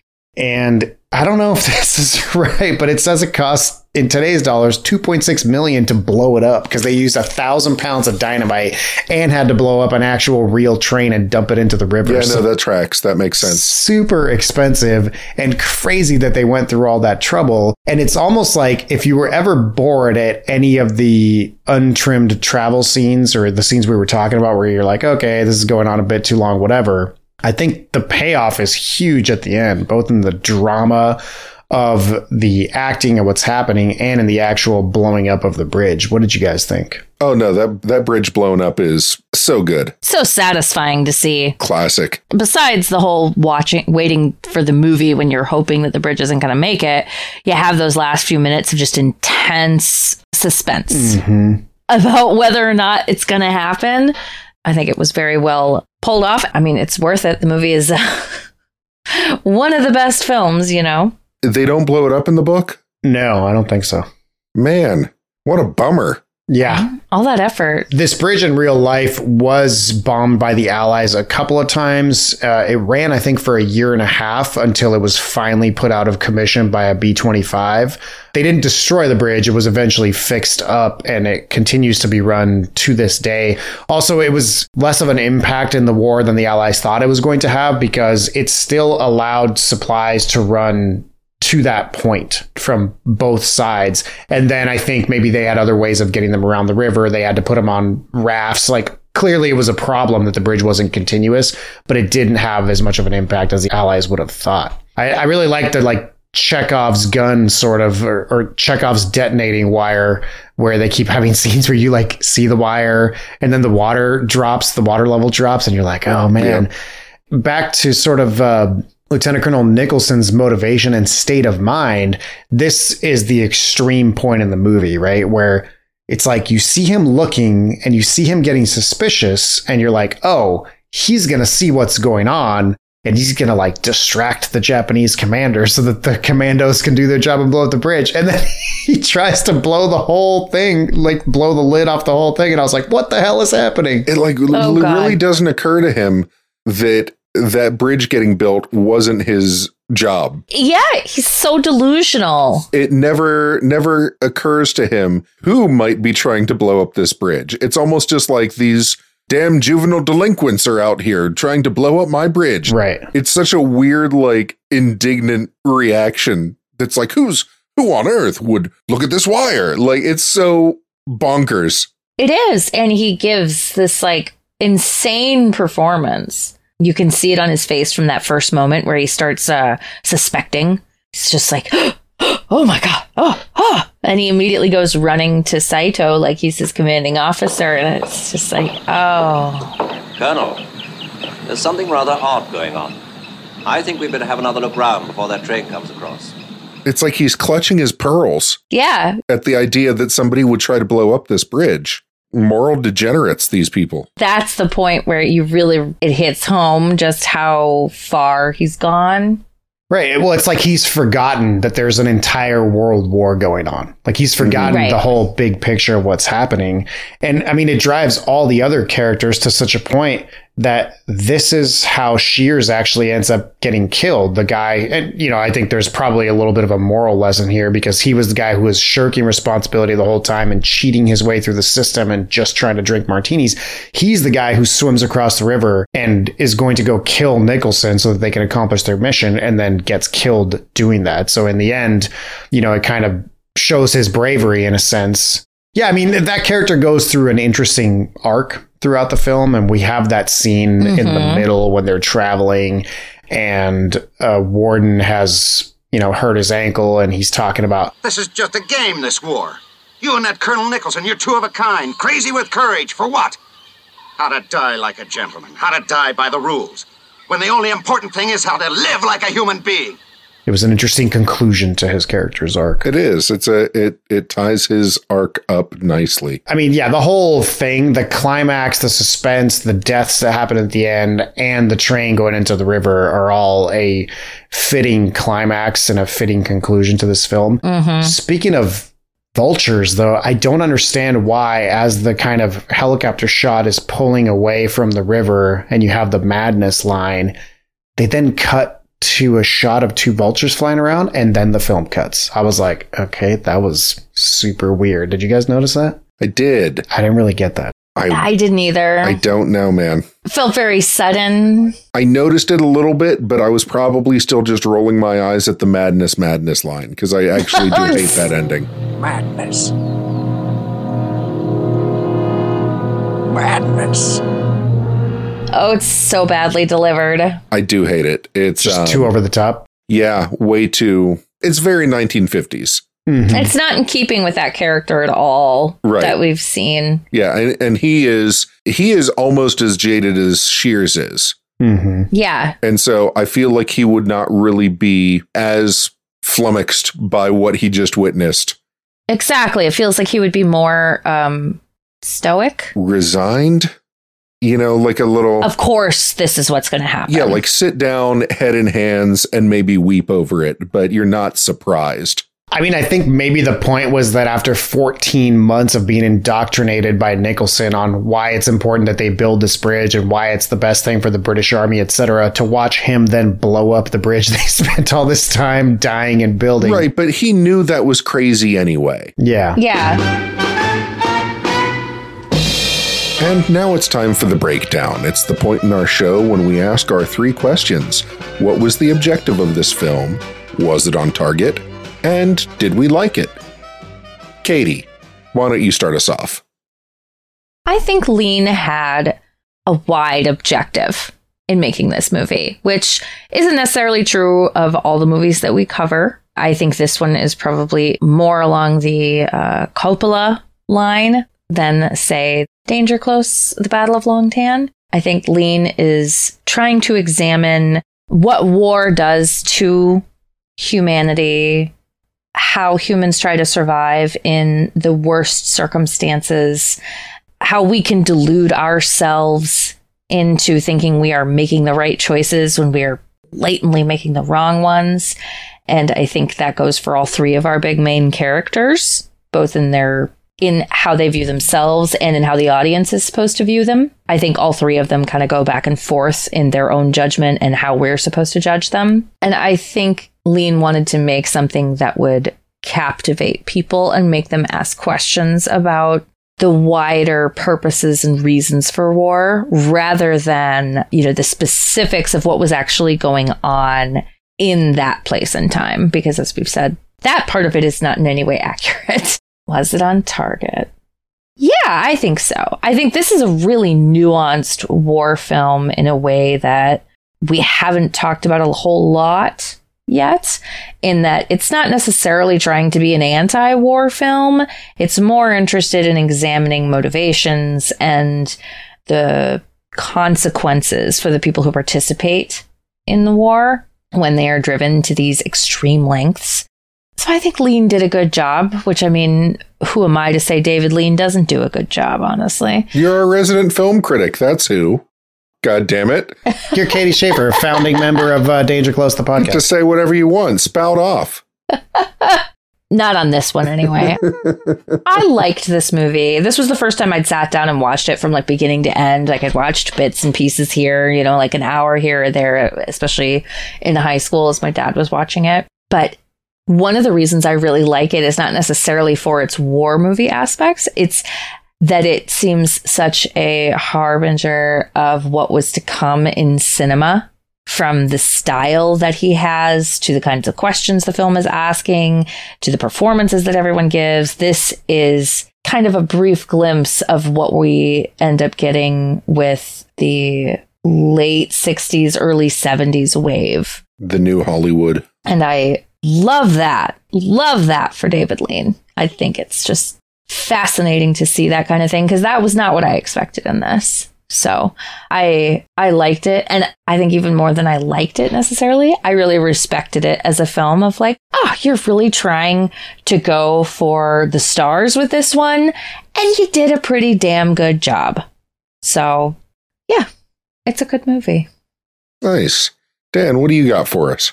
Yeah, so I think the objective here was to adapt this novel into an entertaining but fictional story.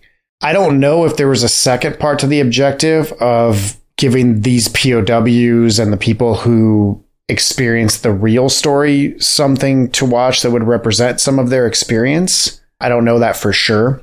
But I will say that just like Katie compared this to the Battle of Longtan, I think this is the way to do it. If you want to bend the facts and make certain characters do what you want them to do for drama or to drive home a bigger point or whatever, then you make the story fictional. It gives you so much more leeway to do it the way that you want to do it. You can take a bridge that didn't get blown up in real life and blow it up because it works really well for the suspense and the drama. And you can create dramatic tension between characters that maybe didn't exist in their real life counterparts, or it was just different. And I think that's a really smart move. Again, we criticize the hell out of Longtan for doing the opposite of that and trying to make it all based on real events. So I appreciated that.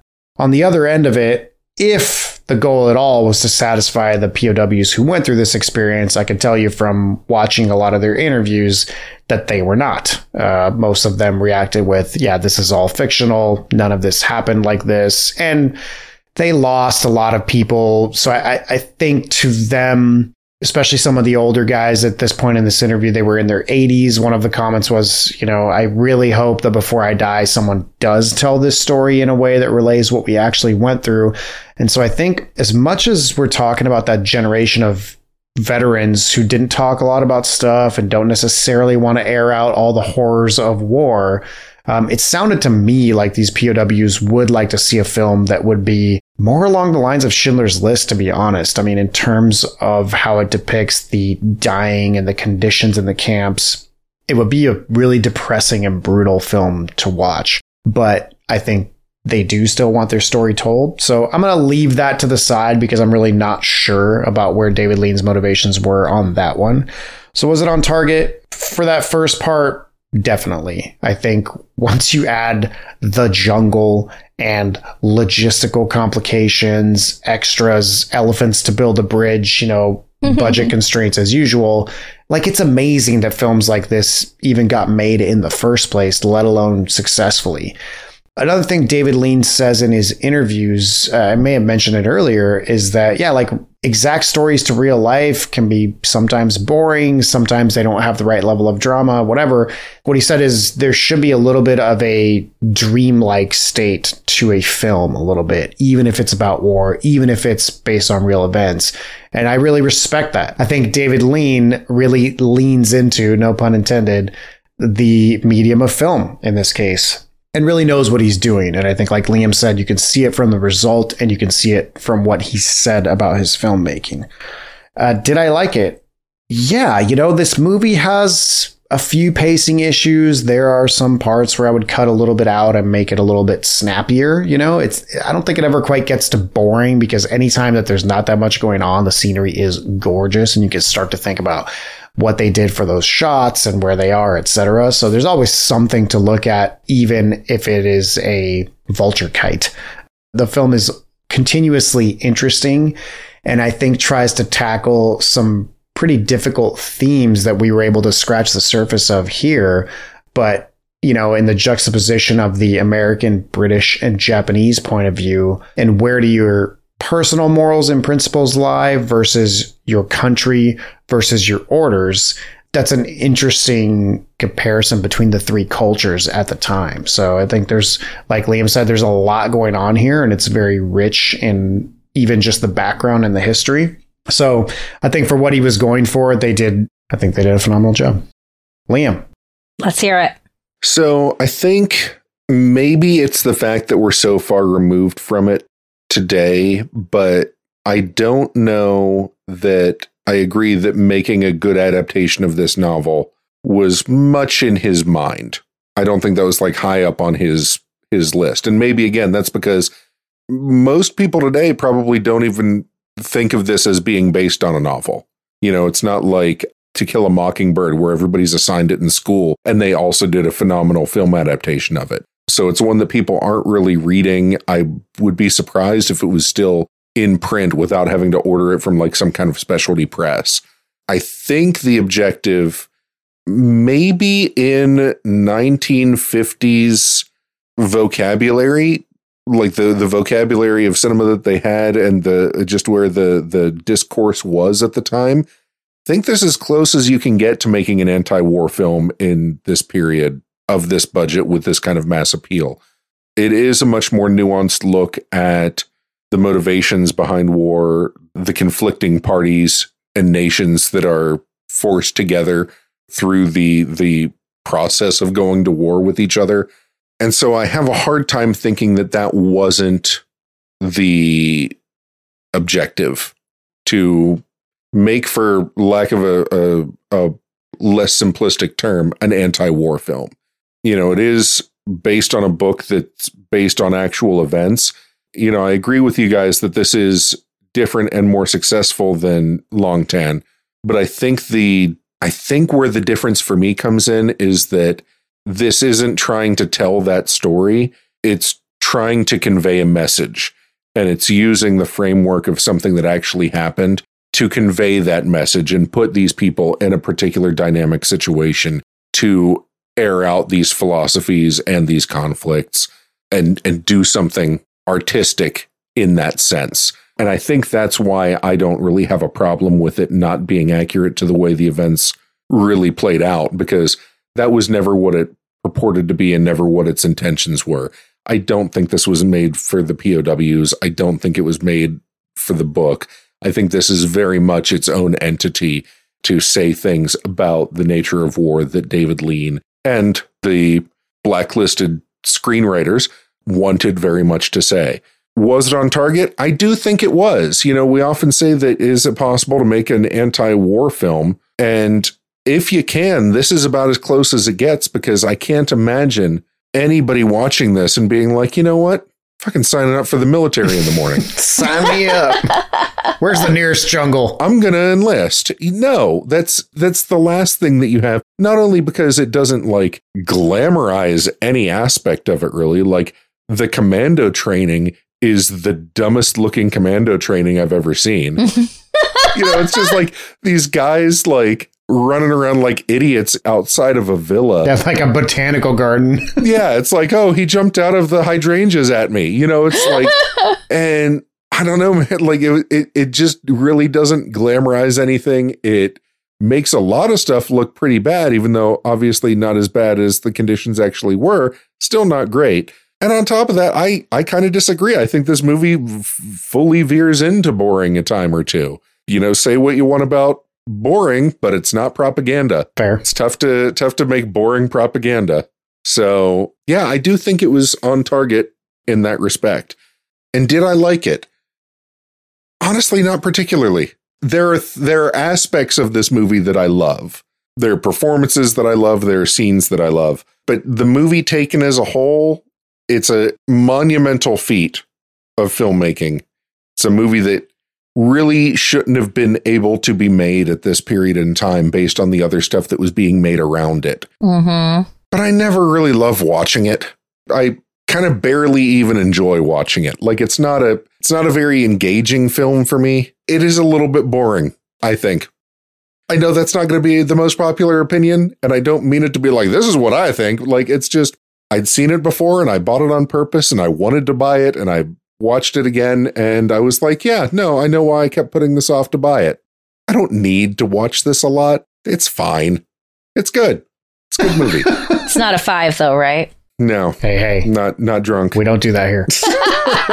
I forgot to mention at the beginning, but this was kind of an indirect listener choice because it made second place on our polls 3 times in a row. That's the first time that's happened, right? This is the first time it's happened. So this was our second place listener winner. Next time, we are going to cover the first place winner of our recent poll. And we're going back to Vietnam with 1979's Apocalypse Now. Dude, a couple of heavy fucking hitters right in a row. Yeah, and this is definitely going to get into what is a war film and what is an anti-war film for sure. This is, of course, directed by Francis Ford Coppola, written partially by John Milius, starring Martin Sheen, Marlon Brando, Robert Duvall, a extremely young, like 14-year-old, I think, Lawrence Fishburne, as well as Harrison Ford makes an appearance. Don't forget coked out Dennis Hopper. Yeah, Dennis Hopper. There's been a couple of cuts of this film. We're going to talk about the theatrical cut and the final cut, which came out a couple of years ago. I don't recommend the Redux version, but we will talk about what that is and why it's not recommended in the actual episode. So you can join us on the next episode for that. In the meantime, you can go to our podcast discussion group on Facebook, and you can join in on the discussion with us. And look out for our next poll, where you can vote on one of the films we'll be talking about next. Thanks for joining us. We'll talk to you guys on the next one. Bye. Bye.